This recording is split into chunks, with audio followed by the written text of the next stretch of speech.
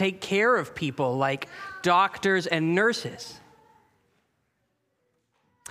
Maybe somebody in history who did something really amazing. Maybe that is somebody that you would call a hero or a role model. Now, if you ask some people who their hero would be, there are some people who would say that their hero is themselves. Today, Jesus is going to warn us about men who really, really want to be everybody's hero. They want everybody to look up to them and tell them how great they are. Jesus warns us about those men. They don't really love God in their hearts. They do good things because they want people to know that they're great. But Jesus also points out somebody who we should look up to, who we should admire and even want to be like. Who do you think Jesus points out as someone who should be our hero? He points out a poor woman whose husband has died. Jesus could see her heart, and he knew that even though this woman had a very hard life, she had loved God and loved his people so much she was willing to give everything she had to them. And Jesus thought that was amazing. Now, if we can learn to see like Jesus, we will see many people who we might not usually notice that God would tell us to look up to as those who teach us how to love him and love others. Those are the people to be thankful for because they're showing us the same heart that Jesus showed us when he died for us. Let's see how Jesus teaches us that in Mark chapter 12. We're at Mark 12, verses 38 to 44. Mark 12, 38 to 44. And in his teaching, he said, "Beware of the scribes who like to walk around in long robes and like greetings in the marketplaces and have the best seats in the synagogues and in the places of honor at feasts, who devour widows' houses and for a pretense make long prayers. They will receive the greater condemnation." And he sat down opposite the treasury and watched the people putting money into the offering box. Many rich people put in large sums, and a poor widow came and put in 2 small copper coins, which make a penny. And he called his disciples to him and said to them, "Truly I say to you, this poor woman has put in more than all those who are contributing to the offering box, for they all contributed out of their abundance, but she out of her poverty has put in everything she had, all she had to live on." Jesus taught this as he was in the temple with a great crowd gathered around him. Now, Jesus had just shown incredible wisdom answering the questions of the Pharisees and the Sadducees. And now, with all these people listening to him, he delivers this final blow. And the first point that we can see here is this: beware of self-serving religion. Now, Jesus points out the scribes here. He warns about the scribes. The scribes were the teachers of the law. It was their job to instruct people in the synagogue. And you could always see a scribe coming. They wore long white robes with prayer tassels, which would set them apart from the colorful clothes that people wore in that day. And you were supposed to be able to see a scribe coming because you were supposed to be getting ready to know how you would greet that scribe when he approached you, to prepare yourself to offer him the appropriate deference and recognition that their office deserved. The scribes were, of course, very respected men in their day. They were the ones who were holding fast against the culture of Greece and Rome. They insisted that God's law be followed. They hated to see that sin and perversion which had taken over so many people in their day. They campaigned for righteousness and holiness. Those seem like the kind of guys that we want to admire. The guys that we're trying to put out up front, the people that we want more people to listen to. Put that man in a respected position. We need to hear more from him. But Jesus points out that for those scribes, all of that righteousness was external. Their reputation depended on them being known as the extra holy men. And so they developed these traditions and these patterns that would set them apart from everyone else. Those long white robes, those long public prayers in the marketplace, those special seats in the synagogue and at feasts. None of that is from God's word. None of that is what God asked for. And God's people should have been able to open their Bibles and say, I don't see that here. I don't see this as the way that we can recognize who is following God, who we are meant to look up to. All of those traditions are not created for God's sake. For whose sake then are they? They are for the scribes themselves, to benefit them in their pride. This means all of that holiness, all of those traditions, all those things that made you think these were the men to look up to was clearly just whitewash over selfish, wicked hearts. It is so easy to look back and say, I would have been wise to that game. I would have seen those guys in those white robes, and I would have said, where do you see that in Jeremiah? Oh, I would have known. Friends, how often has the church fallen prey to this exact problem? Again and again and again and again, hypocritical displays of righteousness that are not rooted in God's word, traditions that God has not created. Again and again, men adopting special clothing, special trinkets, traditions that set themselves apart as the super extra religious class. The Eastern and the Roman churches allowed this hypocritical tradition to just run amok.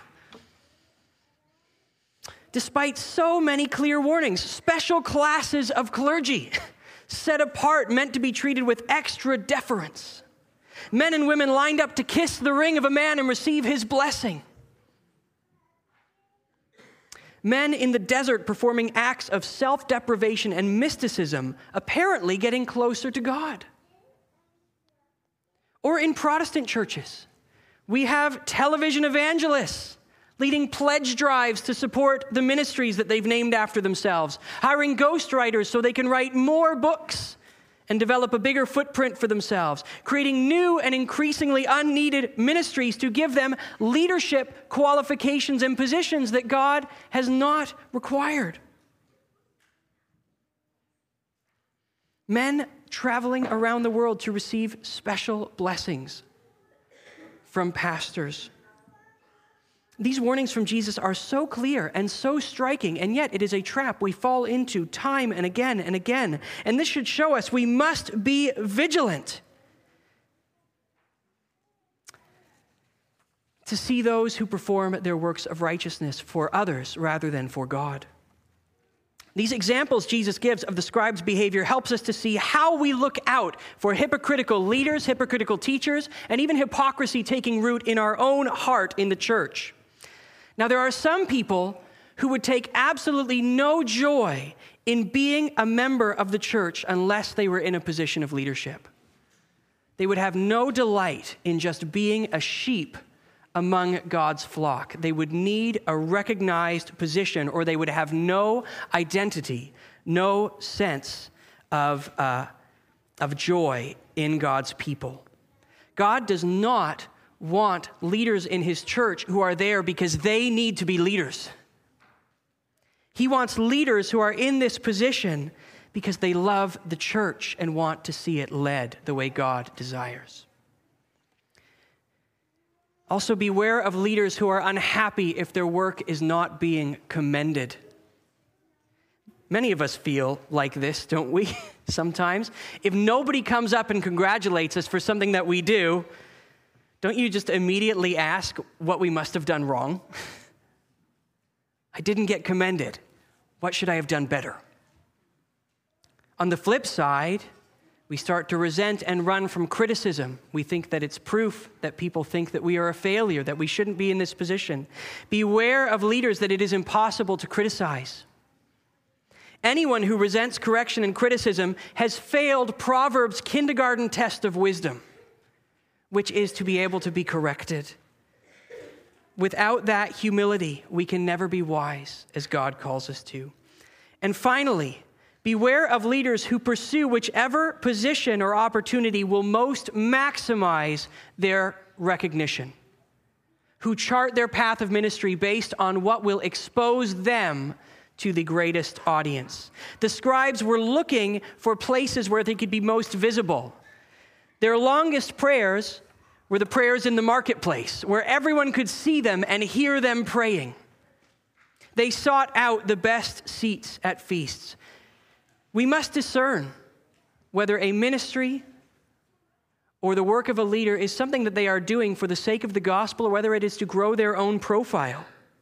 In an age where it is so easy to start a parachurch ministry, a blog, a podcast, a conference, we have to be wise to ask why we are pursuing these things. They're not bad in and of themselves.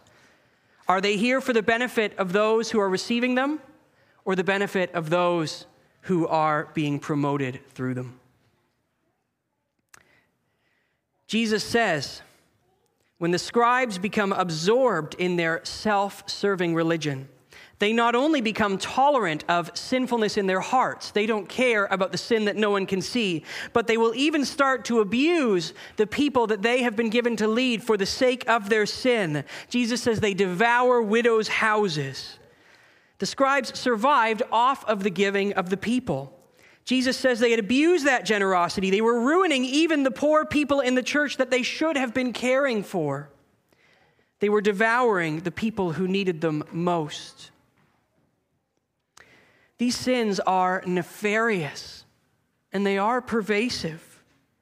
And even though they look so obvious and so egregious, so clear that we would have known not to give any time to people who committed such sins, they start off so subtly and so quietly in our hearts. So we have to hear.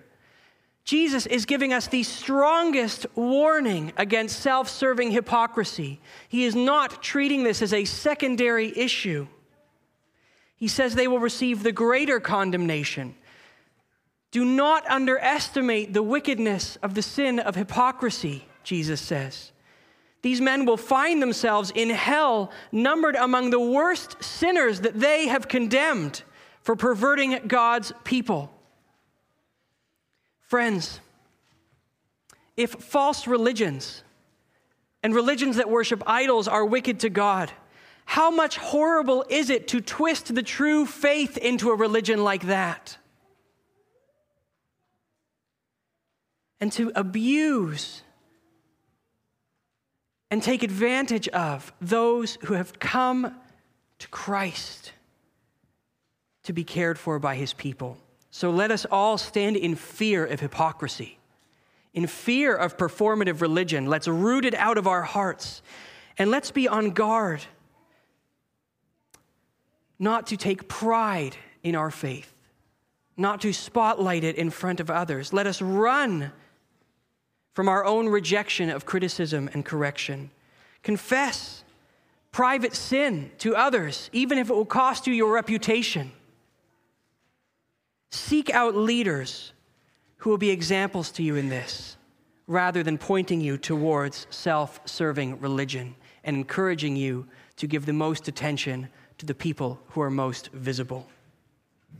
Now, in both this warning and the commendation that's going to follow, there is a central point we need to hear.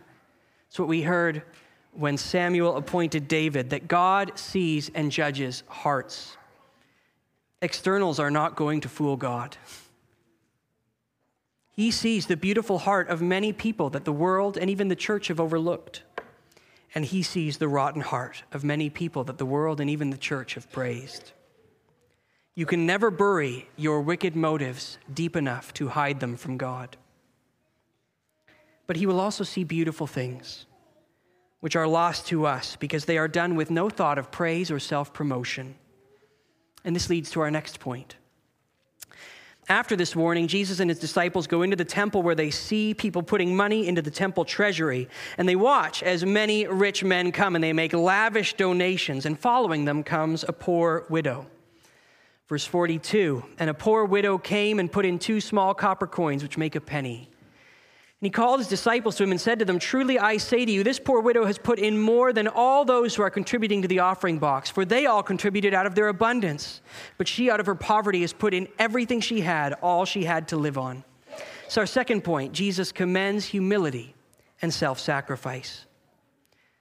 Now the money that was given by these rich men would go a long way in supporting the ministry of the temple and providing for God's people.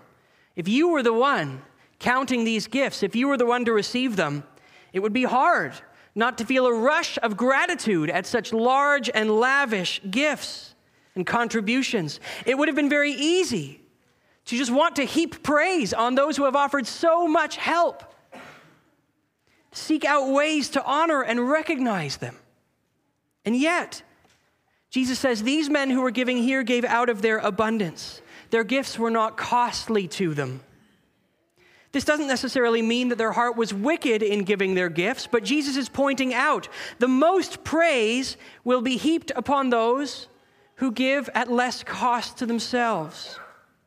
Not only that, but their gifts can gain them commendation and good standing, so they could even put in these large, lavish gifts for the sake of their own benefit.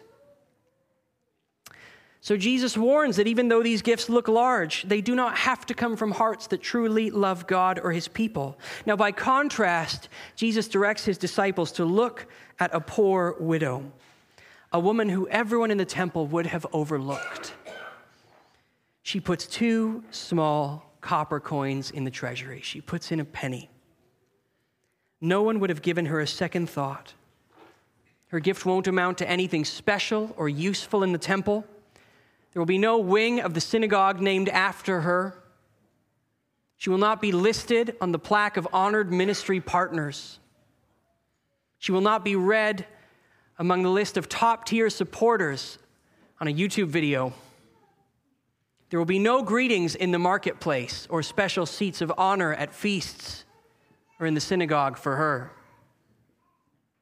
And this is in part why Jesus points her out, because this woman clearly had no chance of gaining anything worldly by her gift. There is no hope of her being commended by men. No one will ever notice. And yet, she is willing to give an amount that comes at enormous cost to her. This gift would have affected this woman's eating, her housing situation. When the rich can make lavish gifts that receive such praise without even affecting their entertainments, this woman is willing to give over all she has to live on with no chance of any earthly recognition or reward. So why give everything, even if there is no hope of gain from men? Because this woman loves God, and she loves God's people. She saw God as worthy of everything she had to give, and she was eager to give it for no other pleasure than the pleasure of the Lord himself. She trusted God's promises that he would take care of her and even offer her a greater inheritance than any money was going to buy her. And we can see in Jesus' commendation that is exactly what this woman received. When she was overlooked by men, our Savior saw her. God saw her, and God was pleased. God does not evaluate our gifts based on their monetary quantity or their usefulness. He's not weighing who gave him a better product. He's looking at the heart of the one who gives. This woman, by being willing to offer all she had clearly given God something more valuable than her money. She had given him herself. She had given him her heart. She was loving God with her whole heart and loving her neighbor, even at cost to herself. Friends, you may have much or you may have little. You may be rich, you might be poor. Your gift, if we are weighing amounts, might look large, maybe it'll look small. That might be true of your time and talents as well as your money. Some people's gifts shared with the church are very visible. They're very easy to commend. Some are harder to see. But God is not asking about the amount you gave. He is looking at your heart as you give. The question that all of us, no matter how much we own or how much we can do, must ask is, what does my contribution to God's family say about my heart? Does my use of my money, my time, my energy, does it demonstrate that I really treasure God himself? That I really treasure Christ and his people? I see that as my greatest joy. Do you see your whole self as belonging to God and evaluate your use of all that is yours based on his glory, his love? Or does he get what is left over after you have made sure that you have gotten all that you want, after your pleasures are provided for, after you have been satisfied?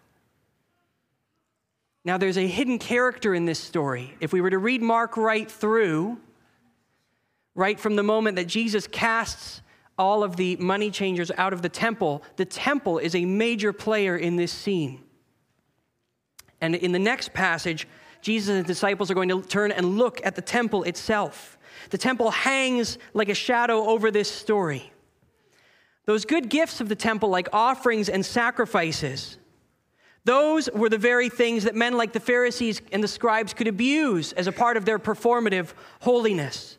Contributions to the temple had even become a scam for some leaders to enrich and provide for themselves. The temple was a place where these people could come and make their lavish contributions, and it would be visible in the upkeep of the temple. Look at the good job I've done taking care of God's house. Look at how I've provided for it. Look at the golden utensils. Look at the state of the altar. That's what I've done. That's me caring for God's house.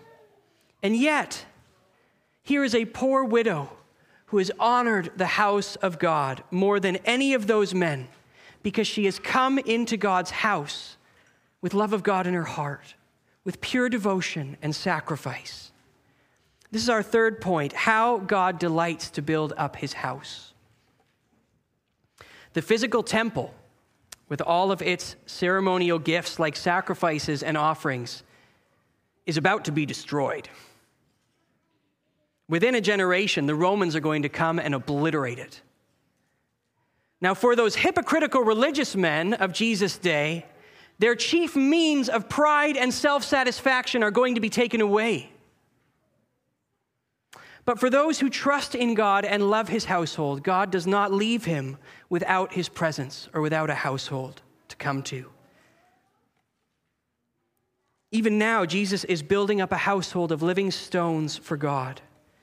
And you and I are saved into a family, into a household, and we are indwelt by his Spirit.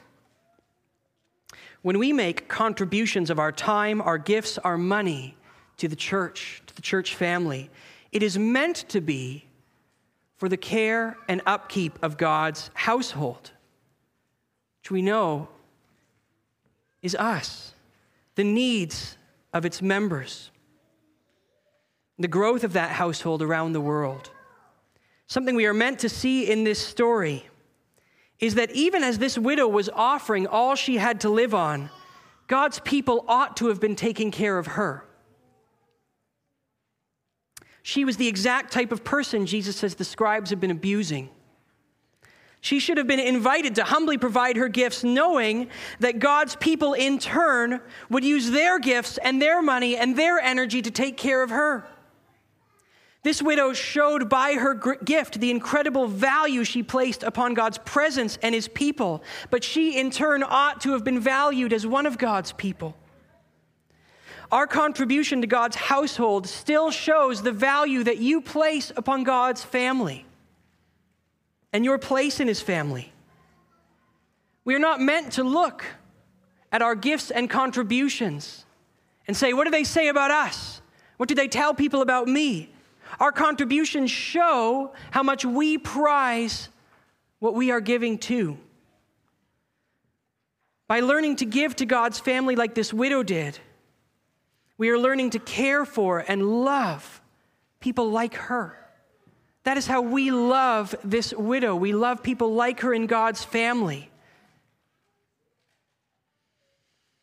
We give to those even who might offer us very little material benefit, but are treasured by us as brothers and sisters because it is so good to belong to the household of God.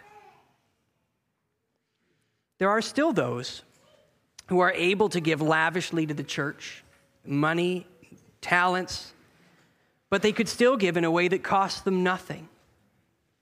It gains them much praise and little cost. This is, of course, a danger and a good warning to all of those who have been blessed with worldly means. Those who lead, those who have qualities that the world prizes, We must ask, have we given in such a way that shows that we also have counted the cost of following Christ and found him worthy of our whole lives, just like this widow did? Let us, no matter how much we have, make this woman an example to us. Does your contribution to God's family come at no cost to you? Do you ensure that it comes at no cost to you? Is it an afterthought that you have after you have made sure to supply all else that you need or desire? Or worse, is your contribution planned based on what would receive the most benefit for you, what might earn you praise or recognition? Consider your own contribution to God's family and ask, what does that say about the value that you place on his family and on his people? Let us not be so foolish as to commend this woman and to learn nothing from what Jesus has taught us through her.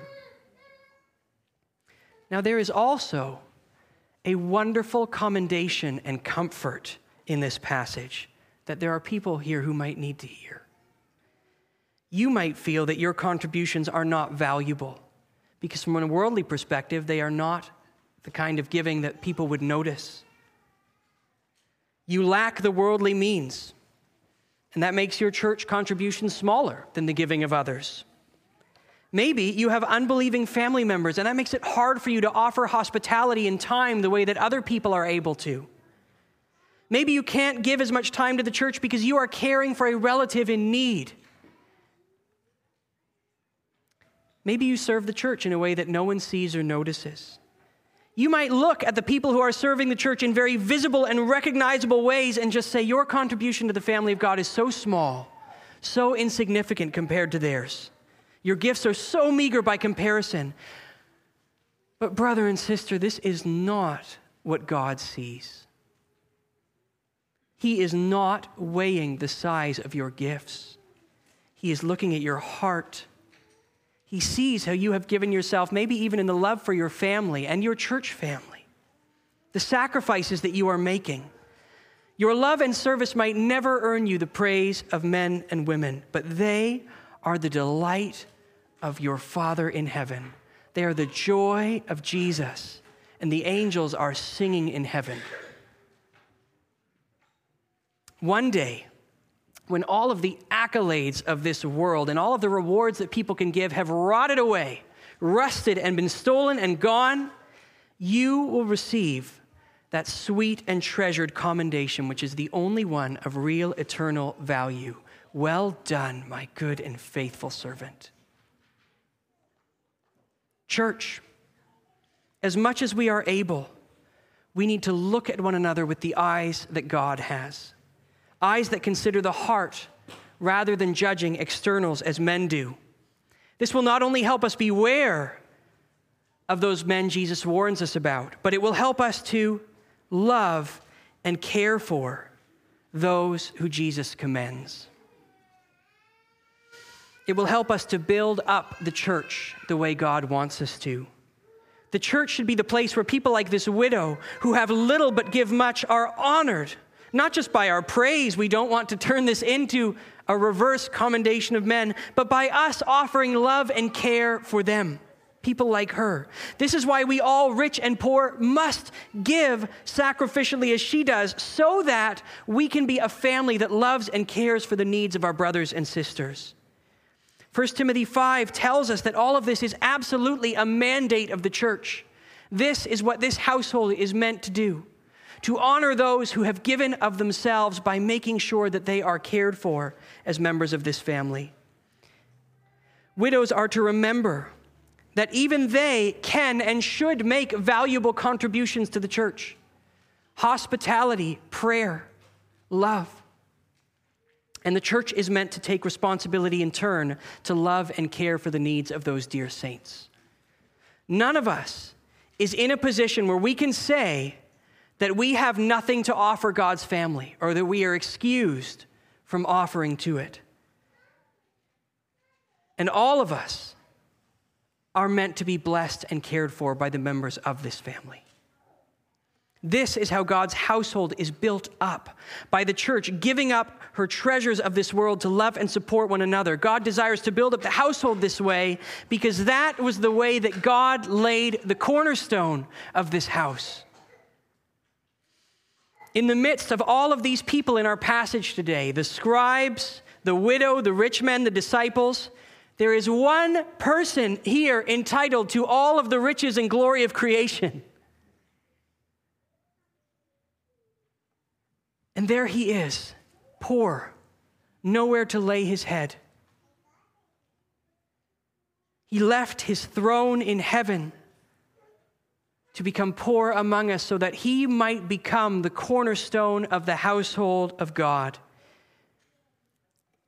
Isaiah says that Jesus had no special attractive form or appearance so that people were drawn to praise him. In fact, what have we just watched? We've watched all the respected and honored people of Jesus' day come to attack him, to try and thwart him, to try and push him down at every turn. And very soon after these events, Jesus is going to lay down his very life. He is going to endure pain and scorn and the very punishment of God for the love of his people. Jesus has not asked this widow or anyone else to give up anything less than he has offered, anything more than he has offered for us. He calls us to take up our cross and follow him. But he has already gone before us. And he did this for the joy set before him. And he calls us to see the joy that is set before us, hope and expectation of eternal promises, even as we lay down our lives for the love of God and his church. So what would it mean for you to lay down your life as Christ has given his up for you? What would it mean for you to open up your closed hands to God and his people?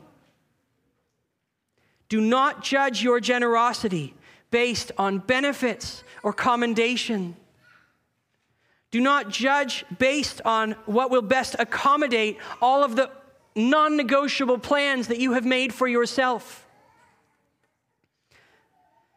Look at your whole life and say, that belongs to God.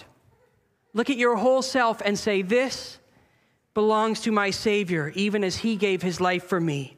Surrender it to him. And then let your love of God and his people settle for you that he is worth more to you than the things of this world, that his promises are greater to you than the returns this world can make for your love and your generosity. Perhaps you recognize in your heart that you have given nothing to God. You have not even given him yourself. Your heart is still your own. Your whole life, your time, your energy goes to your slavery to sin. Maybe you look into your heart and see that it is not God's at all. That you are still worshiping the idols of this world and not going to inherit any of God's promises. My friend, look at Jesus. Look at what Jesus did. He humbled himself. He was scorned. He endured opposition, and he laid down his life and endured the full wrath of God to pay for the punishment of your self-love and your self-serving. He is worthy of your money, your time, your stuff, so much more. He is worthy of yourself. He is worthy of your heart. He is worthy of your life. Trust in him and be amazed to see the return that he offers us. No matter how humble we are in this world, no matter how humbled we become, we have a place in the eternal kingdom of Jesus. We have the promises of the joy of the new creation, where we will be lifted up by God to reign. Just as James says, let the rich rejoice in his humiliation, let the poor rejoice in his exaltation. In this family, there is no greater cost than the cost that has been paid for you by Jesus. There is no greater treasure than the treasure that is being offered to you by Jesus. Trust in him. lay down your life as a living sacrifice in return for the one who gave everything for you, and be welcomed into a household that will be built up by God forever and forever unto eternal joy in him. Let's pray. Heavenly Father, we thank you so much for the sweet promises of Jesus. I pray that we would count any cost as worthy of him and his promises.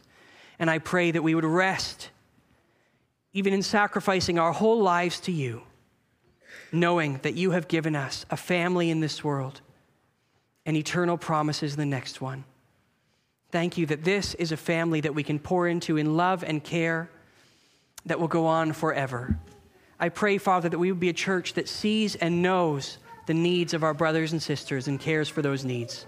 I pray that we would commend what is commendable, that we would flee from performative religion, that we would not only be here to serve ourselves and our reputation, we would serve one another even as we serve and love you, and rest maybe in losing all this world because we have a Savior who makes us sweet, sweet promises in the next. Pray in his name. Amen.